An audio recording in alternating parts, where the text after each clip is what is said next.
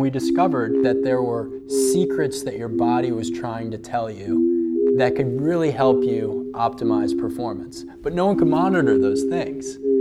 And that's when we set out to build the technology that we thought could really change the world. Welcome to the Whoop Podcast. I'm your host, Will Ahmed, founder and CEO of Whoop, where we are on a mission to unlock human performance.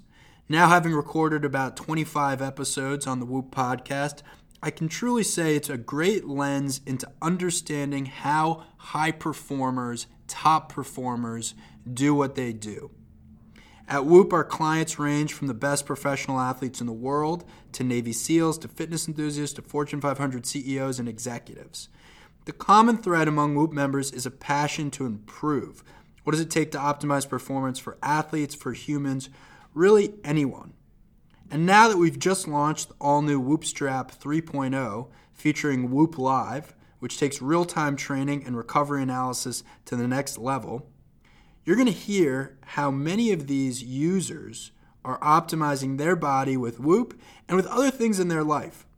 On this podcast, we dig deeper, we interview experts, we interview industry leaders across sports, data, technology, physiology, athletic achievement, you name it. How can you use data to improve your body? What should you change about your life? My hope is that you'll leave these conversations with some new ideas and a greater passion for performance. With that in mind, I welcome you to the Whoop Podcast. So heart rate variability is it's a signal of your nervous system being balanced. And I think that that's really important and a source of confusion for a lot of our athletes. It's not so much it's good for your heart to go up and down, although it's certainly not bad. It's that it's good that your nervous system is being responsive to a wide variety of stimuli. What's up, folks? On today's episode, we're going to tell you everything you want to know about HRV, heart rate variability. Whoop Vice President of Performance, Kristen Holmes, and Director of Analytics, Emily Capodilupo, are back to give you a full breakdown of HRV, including what it is, how it's measured, and why it's an indicator of your overall fitness, how Whoop uses HRV to calculate your daily recovery and optimize your training, factors that affect HRV, and behaviors that can help you improve it. You know, in the very early days when I was thinking of founding Whoop, I think the most fascinating thing that I discovered was heart rate variability, and a lot of the medical literature then suggested how it could be this incredibly beneficial thing to understand 24/7. I hope you enjoy this conversation. Kristen and Emily are amazing, so without further ado, over to them. Hey everybody, I'm Kristen Holmes, VP of Performance here at Whoop. I am here once again with Emily Capodilupo, our Director of Analytics. Hey Kristen. Today we're going to talk to you about heart rate variability. What it is, the factors that influence, how we use it at Whoop, and just some of the behaviors that correlate with a good HRV relative to your baseline or a suppressed HRV relative to your baseline, and kind of what you can do behaviorally to kind of manipulate your heart rate variability. So just to start out, Emily, what is your kind of go-to definition for heart rate variability? So if I'm being a math nerd, it's literally the variability in the timing between beats of your heart. So a lot of people, you go to the doctor and they tell you, oh, your heart rate's 60 beats per minute. And that actually doesn't mean that it's beating like once a second on the second, like a metronome. What actually is happening is that sometimes it's beating, after 1.2 seconds, sometimes after 1.8, 1.9, and it averages out over the minute to be 60 times in a minute. That's why at the doctor they measure it for, 30 seconds or something. And that variability comes from competing inputs from your nervous system. And so our bodies have sort of two opposing branches of your autonomic nervous system. You have the sympathetic that says sort of do stuff, activating part, and the parasympathetic, that's the rest, digest, the slow down, the recover. And so when both of these are sort of giving instructions to the heart, you get this kind of spastic increase, decrease, which causes your heart rate to go up and down, and causes variability. And that variability is actually a good thing because over the course of time, we need to respond to both activating and deactivating signals. So, we need to respond to threats, and we need to dilate our pupils when there's too much light, and all these little things that require action. But we also need to digest food and sleep and do all these things that require inaction. And so we're constantly trading all of that off.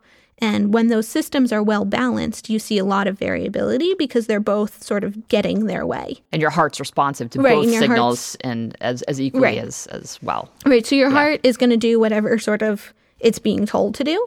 And if it's going up and down a lot, it means it's hearing, for lack of a better word, the instructions from both sides. Right. Now, what starts to happen when your heart rate variability goes down is that one of those inputs is sort of screaming more loudly than the other. And so your heart rate's getting, or your heart is getting one set of inputs. Almost always the sympathetic is dominating. And so it's sort of getting its way, which is activate and do stuff, produce cortisol and kind of have all these activating responses, and the parasympathetic isn't getting heard, which means a whole bunch of stimuli that our body's receiving are not getting actioned. And so heart rate variability is actually, it's a signal of your nervous system being balanced. And I think that that's really important and a source of confusion for a lot of our athletes. It's not so much it's good for your heart to go up and down, although it's certainly not bad. It's that it's good that your nervous system is being responsive to a wide variety of stimuli because all of these stimuli are present. And so being able to action them in a balanced way is healthy. And it just happens to show up in your heart. So we could also measure this by sticking an electrode in your vagus nerve, but that would be very unpleasant. Heart rate variability is a very easy, cheap, non-invasive way of getting the same information, but we're actually seeing how that balance is manifesting somewhere else. It's an indirect measurement of what we actually care about, which is autonomic nervous system balance. Right. When I started using heart rate variability in my environment over a decade ago, what was striking to me is that it tells us different information than what just heart rate alone can tell us. So do you just want to expand a little bit on that? Because I think that's really critical for folks who are like, why do I need HRV? Why is this an important metric? I'm measuring my heart rate. I think that's a really important distinguish. Right. It's really important for folks to understand, the difference. That's such a good point because, athletes have been measuring their heart rate for so long, the 2 fingers on your neck kind of method that's been around forever, and it's been widely adopted. And, when I started working at Whoop 6 years ago, nobody had heard of heart rate variability. I mean, it was, you had a couple, in Australia where they're just way ahead of us with all this stuff. Mm-hmm. They were just starting to, and you had a couple of just really forward-thinking coaches who were starting to play with it. Princeton Field Hockey. Shout out. But really, for the most part, nobody knew what it was, and they didn't really appreciate why it was important. And, I think that it's precisely because heart rate variability is just your nervous system manifesting in your heart that makes it important and not redundant to the information that you're getting from heart rate. Now, for the most part, they will trend opposite to each other. So when your heart rate goes up, your heart rate variability goes down and vice versa. Mm-hmm. And that relationship can be a little bit predictable. And so, maybe 9 days out of 10, you don't need both measurements, but you get a ton of really valuable information when all of a sudden they start to move together. And it's precisely for that moment when they sort of decouple in their typical relationship that if you only had heart rate, you would completely miss a very valuable signal. And so what I'm talking about is it's called parasympathetic saturation. And so a couple minutes ago, I explained that most of the time when your heart rate variability is low, it's because your sympathetic nervous system is dominating. And so what we tend to see there is that heart rate goes up and HRV goes down. Now, in the case of parasympathetic saturation, your parasympathetic, that's the resting part of the autonomic nervous system, it dominates and causes HRV to go down. But when you see that happen, you also see resting heart rate go down. Yep. And that's actually a sign of being hyper-recovered. So you see taper Olympians, Olympic swimmers. Mm-hmm. We saw that actually in the data leading up to Rio, is we saw this parasympathetic saturation effect happening. And we thought we were like, oh my gosh, what's happening? And then you started digging into it and we were like, wow, this is actually, the taper has been super, super effective. Yeah. So it's a pretty rare state. You see it for the most part in highly trained endurance athletes. This isn't a sort of everyday occurrence, but when it happens, you definitely, if you were just looking at HRV, you would interpret it incorrectly as being run down when it's actually a sign of being very primed to perform. Right. And if you're just looking at heart rate, you wouldn't see that, anything special happened. You would just see a low heart rate, which they've probably had for a while. And so you wouldn't also, in that case, you wouldn't know that they were in this like kind of really special, like prime to perform state. Right. So if you see resting heart rate and heart rate variability trending downward at the same time, that's an indication that you could potentially be experiencing this parasympathetic saturation. Cool. So how just like generally, you kind of described, this, heart rate variability going up, resting heart rate going down, just explain like how that's kind of a sign of fitness. Sure. So basically, like with every heartbeat, our bodies need, like they use that oxygenated blood to do stuff. And so when your heart rate goes down, your resting heart rate goes down, you can roughly assume that the amount of stuff you have to do stayed the same. And so what that means that like if you're able to sort of do that same amount of stuff with fewer heartbeats, it means that each heartbeat is more effective. So either your body got more efficient and so, it can kind of like do more with less, or your heart is actually beating like more sort of higher, what they call stroke volume, so more blood pumping per heartbeat. And so given that our maximum heart rates are more or less fixed, they decline as we age, but you don't really train that. If you can sort of do more per heartbeat, then that means that at your maximum heartbeat, which is your absolute maximum capacity, you can do more than somebody who's sort of doing less per heartbeat. And so what we start to see is that like as somebody becomes more and more trained and so their cardiovascular system is more efficiently pumping blood, they're able to do more at lower and lower heart rates, which means that they're sort of taking on less strain. They're able to do more before they hit their anaerobic threshold and start to go into oxygen debt. Right. And so that's when you start to see people that they're like running faster and further. So with HRV, when your HRV is going up, it just means that your system is more balanced. And so the more sort of you're not sympathetically dominating, the more room there is for sympathetic activities to come in and dominate. So what we actually see is that like when you're exercising at a really high capacity, you are in sympathetic domination. And so your HRV gets really, really low when you're,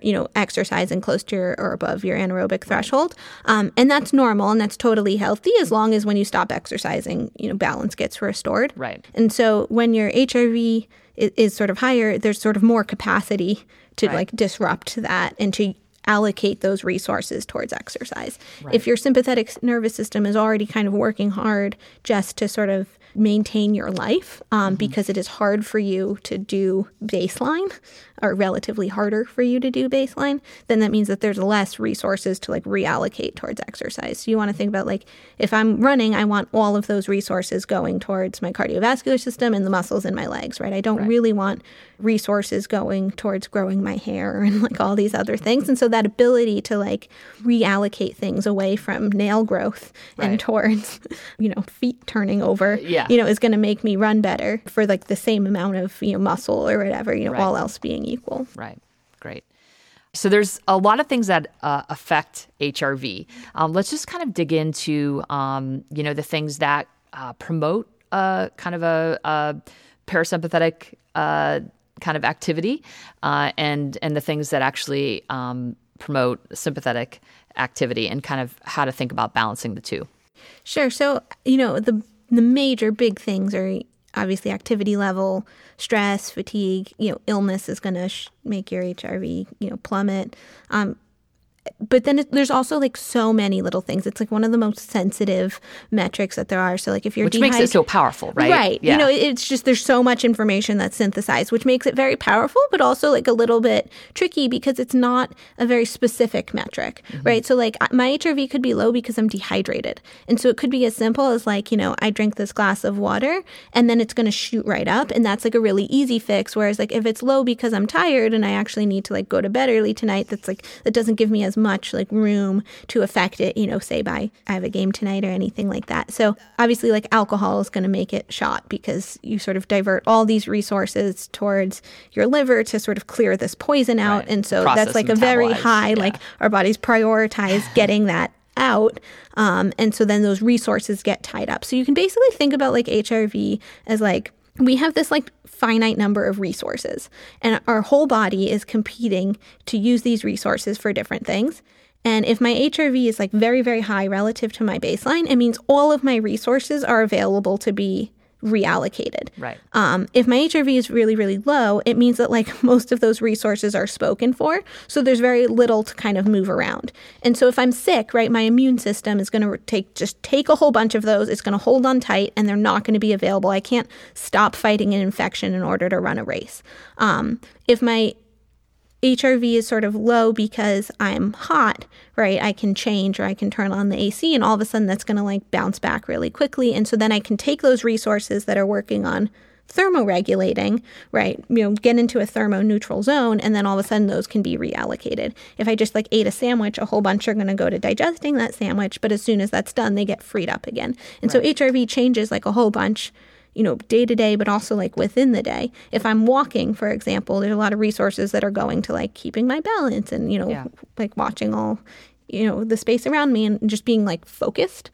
And so all of those get tied up and then I sit down and they free up. So, it's not just like, oh, a low HRV reading is bad. It's just a sign that like those resources are being allocated. So anything that just requires attention, whether that's like mental attention, physical attention, things we're aware of or not, is just going to start to like pull those off of the ready to go pile. Right. And when you're exercising and you're trying to compete and do something impressive, you want to be able to say like, I want to take all of these resources and like put them to the muscles and the cardiovascular system that's going to make me win this game or this race or whatever it is. And I don't want to waste a whole bunch of them because like I had all this cheese at lunch that's like sitting in my stomach. And so like 10% are going to cheese processing, right? That's why what you end up doing is you end up sending just mixed signals to your body, right? Like you want to send the right signal to your body at the right time based on what it is that you need to do.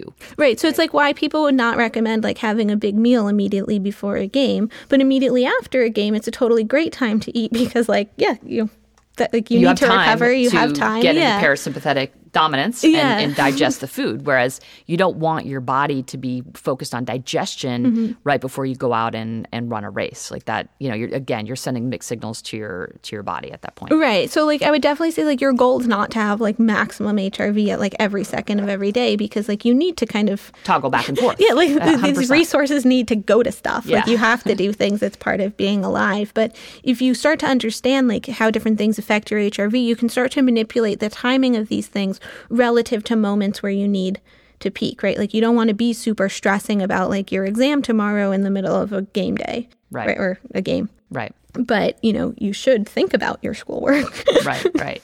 So day-to-day fluctuations are completely normal, right?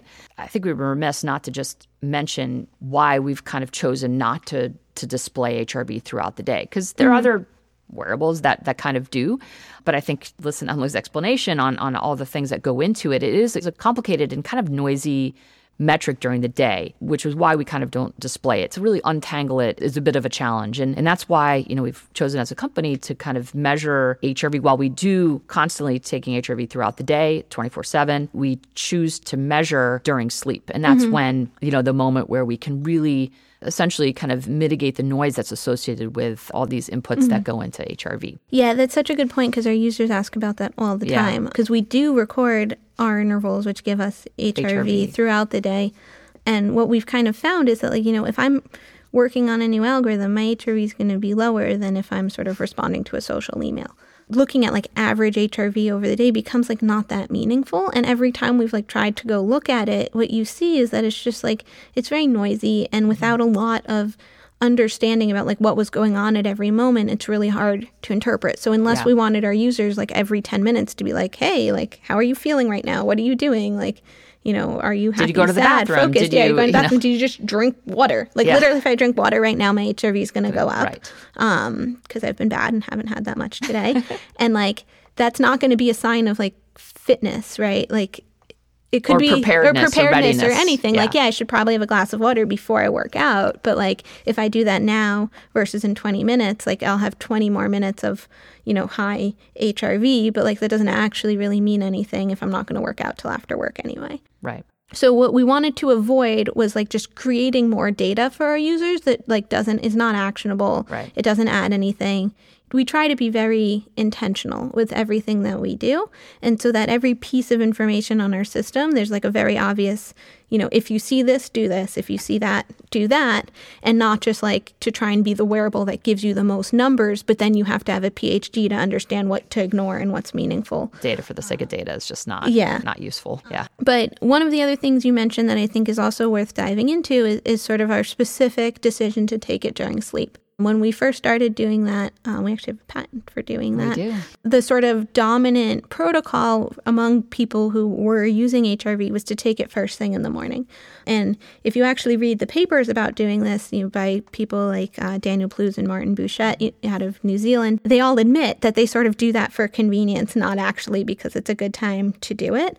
Because as soon as you wake up in the morning, you start thinking about what you have to do for the day, and it was very, very noisy metric. Yeah, you have to do a lot of modeling, and like HRV is responsive. Like 5 years, it's not a lot of people ideal. When they know they're being measured, they start to like breathe at like a very even, like low rate, and respiratory rate affects heart rate variability a ton. Like I can make my HRV do all kinds of funny things by like changing the way that I'm breathing. It doesn't mean anything about fitness. It's just a reflection of your respiratory rate. And so what we actually did was this is so backwards in retrospect, but it made a lot of sense at the time. Our whole sleep platform came out of, we're like, if we want our HRV measure to be meaningful, we have to take it during sleep. And we have to specifically take it during slow wave sleep, and I'll get into that in a second. So our whole sleep staging and sleep auto detection and all of that came out of, was inspired by this need to get the most perfect HRV reading for the day that we possibly could. And, now all the sleep stuff's like our user's favorite feature. But if we're being totally honest, that was in order to enable HRV, that's how important it is. And the reason why slow wave sleep is that actually your HRV changes a ton during sleep. It's really high in REM sleep. It's obviously high during disturbances and stuff when you're awake, but that's because of changing activity levels, not because of anything meaningful. Right. And then it's sort of in the middle in light sleep, and it's actually the lowest in slow wave sleep. But what's really important with HRV is not what the measurement is, it's how it compares to previous measurements. And so we wanted to make sure that night after night it was comparable metric, and that, it really meant something that today's measure is higher than yesterday's measure or lower than the day before or whatever it is. And during slow wave sleep, you're actually the most kind of, I like to say, dead to the world. You don't respond to environmental stimuli. You don't see HRV getting affected by things like temperature the way it would be when you're awake. You don't see sort of the stressors of the day and all those things kind of coupling in quite in the same way, because they can affect how much REM sleep you get. And if you just take the average over the whole night, you're almost going to be looking at, how much time do I spend in these different sleep stages gets coupled into what your average HRV was. So, and then the other huge advantage of slow wave sleep is that for any kind of sleep disordered breathing, like sleep apnea or, its precursors, you tend to have the most disturbances and stuff during REM sleep. Right. And you actually don't tend to have these apneic events during slow wave sleep. And those sudden changes in respiratory rate can really affect HRV in a way that's not physiologically meaningful to readiness. Right. And so we wanted to sort of minimize the likelihood that our HRV was reflecting that. And so by taking it during slow wave sleep, we sort of maximize the likelihood of just a really clean signal that night to night is meaningfully comparable. Yep. I love it. So Emily, maybe just explain a little bit about HRV's role in Whoop recovery. Sure. So the recovery score is primarily based on HRV. And then earlier we talked about how sort of resting heart rate and HRV, when obviously normally will sort of trend opposite to each other, and when that relationship sort of decouples and breaks down, that can be really interesting. And so we also used heart rate in the recovery score, although it gets much less consideration. Yeah. And then we put just a little bit of information from sleep. So the bulk of the recovery score, you're going to see it's very highly correlated with your HRV, and sort of with this sort of interpreted in the lens of what's going on with your resting heart rate and what's going on with sleep. And then we just explain briefly why these three inputs together are more powerful than any single kind of metric alone. So sleep has been sort of used as a proxy for recovery for a really long time, right? Coaches, I know a whole bunch of different universities would ask their athletes, how much sleep did you get last night? And it's actually a great metric a lot of the time. But think about what happens as soon as you get sick, right? You sleep 16 hours and feel horrible. So sleep is sort of one of those things that it's mostly going to be a sign of recovery, right? And like be highly correlated with being more recovered. But sort of sometimes when you get the most sleep, that's a sign that like something's really wrong. And the reason why we don't give sleep a lot of weight in our algorithm is because when it's misleading, it's so misleading, right? Like you get the most sleep when you're the least recovered, or like, we see this a lot with like athletes go out and celebrate, they get hammered, right? And then they go and sleep a whole bunch, but it's like they're just nursing a hangover, right? So that, again, they're not recovered. And so sleep can be really misleading like that. We do know that like if you got 2 hours of sleep, there's pretty much no world in which you're going to be recovered. Right. So that is very meaningful. But the reason why even in that case we don't give it a ton of weight in the recovery score is that we sort of let HRV and resting heart rate sort of tell that story. So like if I get 2 hours of sleep, like, I'm not going to be recovered, but HRV is going to be low, resting heart rate is going to be high. Right. Like I'm going to show all these other signs. And so it's sort of in that case where it's a really good indicator, it's a redundant indicator. Yep. And trying to say like, you can only be 20% recovered if you got 2 hours of sleep is sort of, it's not mathematically valuable. It's not sort of useful, and it doesn't really end up adding anything. And then on the flip side, like when you get a lot of sleep, either that's because you're behaving well and going to be well recovered, in which case, again, we'll see that in the resting heart rate or HRV, or in the case where you're hungover or sick, it's going to be massively misleading. And then it's also true that like there's good quality sleep and bad quality sleep. So if I'm on a red eye, I might get 6 hours of sleep, but it's going to be really crappy. So like to put into the algorithm, like, 6 hours equals something nice. Right. When my resting heart rate and HRV are sort of saying like, she got 6 hours, but she not didn't spend good. much of it asleep. Right. Like we wouldn't want like that high sleep score to like prevent the algorithm from giving you a red recovery if that's clearly what your body's showing. So it gives us like kind of very little like, hey, let's like look at what's going on with sleep, but it's almost no weight. Because we have these wonderful HRV readings that we put all this care into making sure are reliable. Right. And then, obviously resting heart rate for the cases of like parasympathetic saturation to sort of just give a little bit of color to that. Right. So just explain, I think a lot of us are trying to kind of hyper optimize the week, right? We're looking like day to day. Just kind of explain, how to use HRV from day to day versus kind of trends over time and what that difference means and how to think about it. Yeah, so like if my HRV is like high every single day, it means that I'm probably not doing too much, right? Right. Like there's this great paper that came out in 2014 by this guy, Daniel Pluge, out in New Zealand. And he basically showed that like variability in heart rate variability is a really good thing. And so actually like the athletes whose day-to-day HRV was sort of all over the place ended up, I think he was looking at Olympic rowers.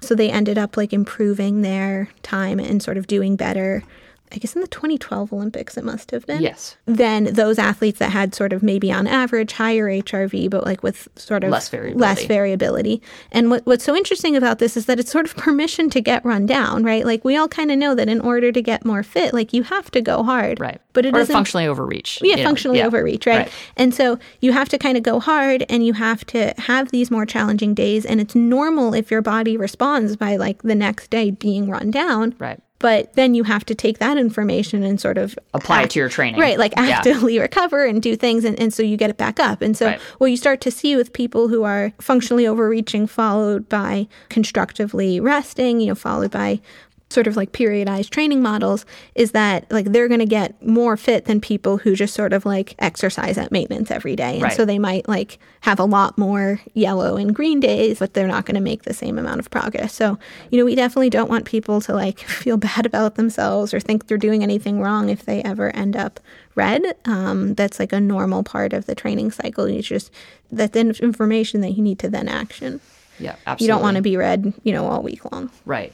And I think that's where, I've seen, I think our elite teams and athletes on the platform benefit from this data is that, we've been able to kind of, to a degree, move away from some of these more kind of broad brush stroke kind of periodization models and really think more day to day with this, broader periodization concept in kind of the back of the mind, but then be able to, okay, what does this week actually look like? What does today actually look like? And be able to kind of hyper optimize across the weeks, months, I think has been enabling I think, fitness gains in a really powerful way. Yeah, because it helps you like stay on the right side of like functional overreaching and not non-functional overreaching. So like if I have this really tough workout and I'm red the next day, like that's totally fine. That's normal, healthy. But if I then like engage in, some recovery modalities and I'm red again the next day, like now that's a good sign that like you're not really adapting. Functional. Like you're not in this adaptive state. You're run down. And so that's a good sign that sort of like you didn't quite get that cycle right, and you can immediately kind of recalibrate and kind of move forward from there. Whereas like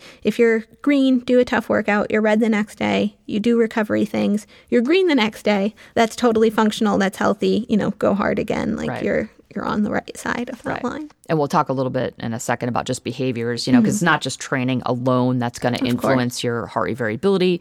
But obviously, there's lots of behaviors that are can help contribute to a next day kind of higher HRV. So we'll get to that in 1 second. I think the final question is just around gender. People ask all the time, what's a good HRV? What's a bad HRV?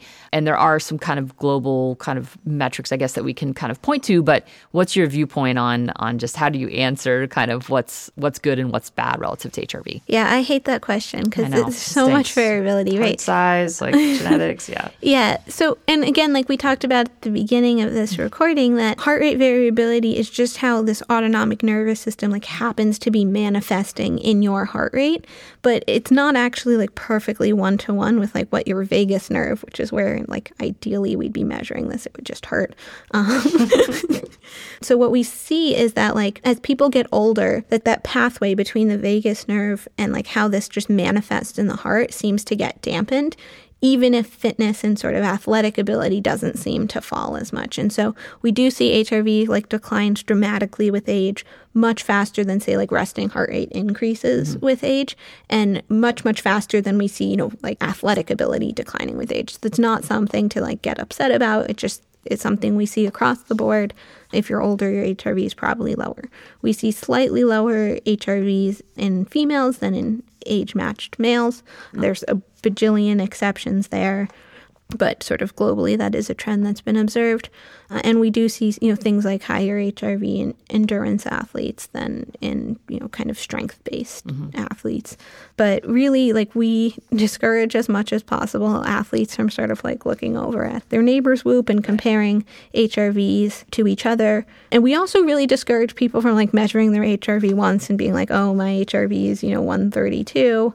As if that means anything. It's only meaningful when you're looking at your own data day after day after day and starting to understand like what's good for you, what's bad for you. But there's very little like, oh, if this is your baseline and my baseline's higher or lower, like I might be outrunning you and I might not be. Like right. So how we apply this in elite environment is we're always looking at kind of the percent standard deviation relative to your baseline. Like that is the way to really think about it. It's me versus me, and what is my HRV today relative to my baseline. Yeah. If there's a big percent standard deviation, that means that, all right, I'm either positively or maybe, negatively adapting to training, or my lifestyle is such where it's not contributing positively, or my lifestyle is contributing positively to my HRV. Yeah, and that's like why we gray out, recovery for the first 4 days on Whoop, because it doesn't mean anything until you've established this trend. Right. And I bet like if you look at all of our elite teams on Whoop, the person who's, the big name athlete that everyone's excited about, like probably doesn't have the highest HRV on the team. Yeah, it definitely varies. And, I think let's get into lifestyle, because I think that's really important, an important conversation I think our users will really benefit from. And I've definitely seen, we talk about age and HRV. I've definitely seen some of our older, athletes in their 30s, early 30s, mid 30s, who have actually improved their HRV and resting heart rate over time by just quitting tobacco and just being really discriminating around when they choose to drink alcohol and when they don't, and obviously dialing in on sleep, being more attentive to recovery modalities. They've really started to think more intentionally about their behaviors because they see this direct correlation between their behaviors and their next day recovery. So maybe we can kind of dig into just, some of the lifestyle factors that really influence your autonomic nervous system. Yeah, so we did a study back in like 2014, And we saw that like after drinking alcohol, it took 4 days for this one like collegiate squash team to get their HRVs back to baseline. Like crushing. And I think it's totally crushing. What was amazing was that like after we shared those results with them, they all went dry for the season and then went on to win the NC2A championship. So, you know, some of the stuff like, it's, you know, it's crushing to realize that like, you know, your cheese addiction is like causing problems, but like it's also wonderful to, you know, be told that. Right. I mean, if you look at like so many sports, right, the difference between like winning and losing, it's so small. And if it's like the difference is like reducing cheese, I'm going to probably make the choice to reduce cheese. Yeah. I mean, I think like that's like the thing that's so wonderful about Whoop, right? Like we're not telling you to do anything. We're just giving you this information so that you can do what you want to do. Like if it's not worth it to me to like shave a minute off of my 5K time because like I love cheese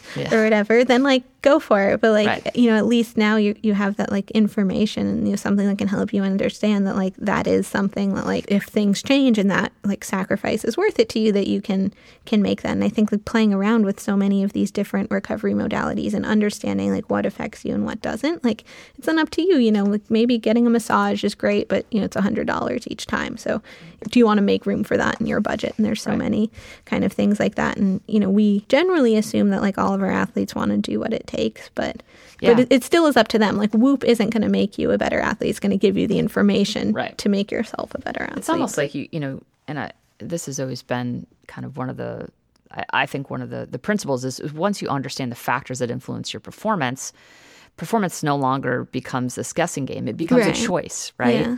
And I think that's where I think our insight is really powerful as you start to understand how your behaviors through the subjective, you know, we've got these user inputs that pop up across each one of our pillars, and we're able to then take some of the feedback from the user and what you're inputting and correlate it to your metrics. So we're able to kind of give you some insight into, you know, how sharing a bed, for example, or drinking alcohol or taking new medication might correlate positively or negatively to your data. And then you can kind of take that information and then apply it to kind of how the choices that you're making throughout the day. And I think that's where, you know, this data has certainly helped me make better choices. And, you know, I feel pretty confident at this stage that I have enough understanding of how these factors influence my performance that I can make a choice that's either going to serve to upgrade my performance or downgrade my performance. And to your point earlier, it just depends on how important it is for me to kind of do what I want to do. But let's just talk a little bit about water and nutrition. And, you know, Emily and I, neither one of us are nutritionists, so we're going to speak broadly. But I think that those two inputs, I think, definitely impact heart rate variability. So maybe just briefly just talk about hydration and how critical water is, you know, and how that relates to HRV. Yeah, so basically hydration determines your blood volume. And so the more liquid in the system, the less hard your heart has to beat in order to kind of circulate the oxygen and nutrients that it circulates. And so what we tend to see is that when you are better hydrated, your stroke volume goes up. So you basically start looking like you're more fit. And so, you know, you never want to be kind of exercising dehydrated because you're just working a lot harder because you're circulating less blood per heartbeat, which means you need to have more heartbeats in order to sort of do something. And so you're basically like your total maximum load that you're capable of outputting goes down. And so that's just you're disadvantaging yourself for no reason. And for the most part, you know, water is one of the things that's democratically available, right? We all kind of have access to it for the most part. We're really, really fortunate and privileged to have access to clean water, right? So we consider that, for lack of a better word, it is just do it. Just drink water. For the love of God, drink water. Because that is one of the biggest, you just never want to go to bed dehydrated because that will absolutely impact your heart rate variability, your resting heart rate, which will influence kind of your preparedness for tomorrow. So yeah, drink water throughout the day. That's really critical. And generally speaking, depending on what you're doing from, you know, workout wise, almost an ounce per pound. I mean, that's probably a little bit much, maybe 0.75 per pound, something like that. Certainly if you're traveling, getting on a flight, you know, you want to drink more. One of the great things about hydration is that we have this great little built-in system to know if we're doing it adequately just by looking at the color of your urine. Yeah. And like, I know it's like sounds a little bit weird and it's definitely not sexy, but like if it's dark, hydrate more. Yeah. If it's like perfectly clear, you're probably doing it right. Yeah. And, you can just sort of calibrate from that and just kind of be aware that things like air travel, being on planes are like way like more dehydrating than people realize. So like if you're going to work out, if you're going to travel, if you're even just like stressed, it's hot out, you can increase it. And if you're sort of not doing any of those things, you can decrease it and just kind of get in that habit of checking in with yourself and paying attention to that color and sort of adjusting there, because it's, for so many things, being hydrated is just going to make everything function more smoothly. High level nutrition, obviously, we could go down a 3-hour podcast just on nutrition alone. But I think as it relates to nutrition and heart rate variability, I think it goes back to, again, like sending the right signal to your body relative to what you're going to be asking of it. So if I'm going to go into a weightlifting session, like I probably want to have some carbohydrates, right?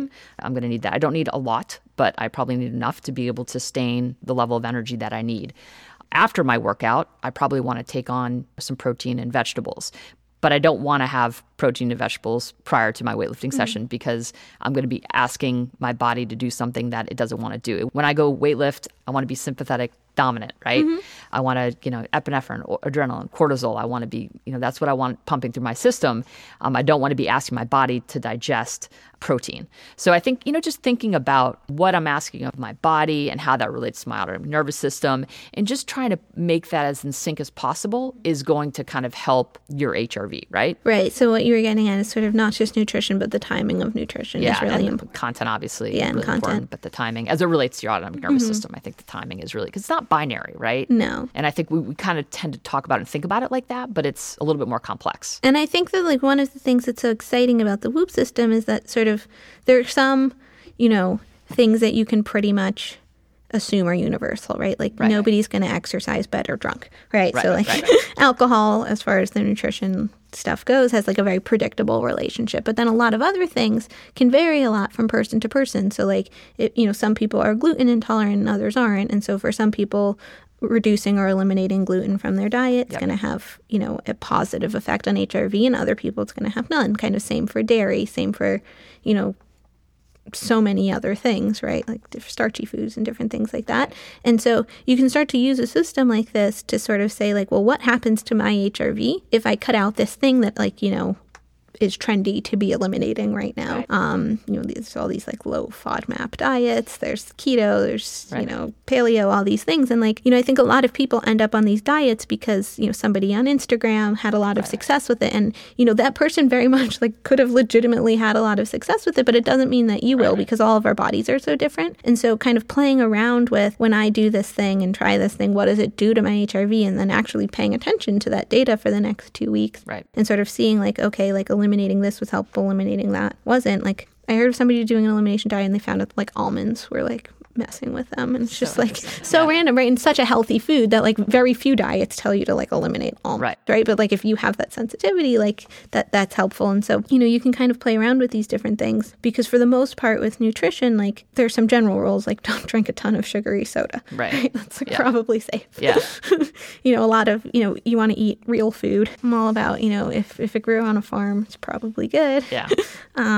And so if it's real food, that's like a great starting place. But then sort of where to go from there, it is highly personalized. Yeah, definitely. All right. So water, sleep, meeting your sleep need is obviously huge, and getting good quality sleep. I think just some behaviors throughout the day that can help with the quality of sleep, building in some mindfulness, some meditation throughout the day so you're not building that negative stress accumulation, can be a really powerful way to improve HRV. Training, thinking about your recovery and strain and kind of mapping those close together will maintain a higher level of HRV. Again, understanding your physiological intent is really important, because it doesn't always mean, a low HRV is not always a bad thing, right? You're putting stimulus on your body, you're going to expect that. It's just making sure that that's not a trend that's happening over long term, because that can lead to being run down or kind of overtraining syndrome. Is there anything else, just behaviorally, Emily, that we've kind of left out that might be good for listeners to dial in on? Well, I mean, the thing is, I guess that like it's everything, right? And it's just like how much you're doing these different things. So like, and a lot of it's like sometimes modulated through things like sleep. So like if you're getting a lot of like screen time at night, you're not going to sleep as well. And so then if you don't sleep as well, you don't recover as much. And so you're going to see this effect on HRV. Right. Sort of anything that's going to harm sleep is likely going to harm HRV. Psychological stress throughout the day. Right, psychological stress. So we've seen like, people who meditate and can kind of like deal with that in a very healthy way that like, they can handle that and then it doesn't show up in their HRV because it's being sort of positively handled. Healthy relationships. Are going to contribute positively. I mean, but then it's also little things like just having, like being physically comfortable, right? Yeah. Like we work hard to like compensate for that when we're not. So if you're itchy, you have like a whole bunch of like little stimulus. So it's like, if your clothes are some, material that like your skin doesn't like, that's gonna like cause irritants. It's gonna make you like hypersensitive to that. And you have all these little like neurons firing that you should just be not focused on when you're trying to work out. And, obviously when we're hot, we take a tremendous amount of energy to thermoregulate. And so there's something called like the thermoneutral zone, which is like when we don't use any energy to either warm ourselves or cool ourselves. And so if you're sort of in that zone, then your HRV is going to be like as high as possible. It's really, really hard to sleep, for example, when you're hot, because it's such a sympathetic activity to thermoregulate, which is sort of obviously counterproductive to sleep, which is a parasympathetic activity. Right.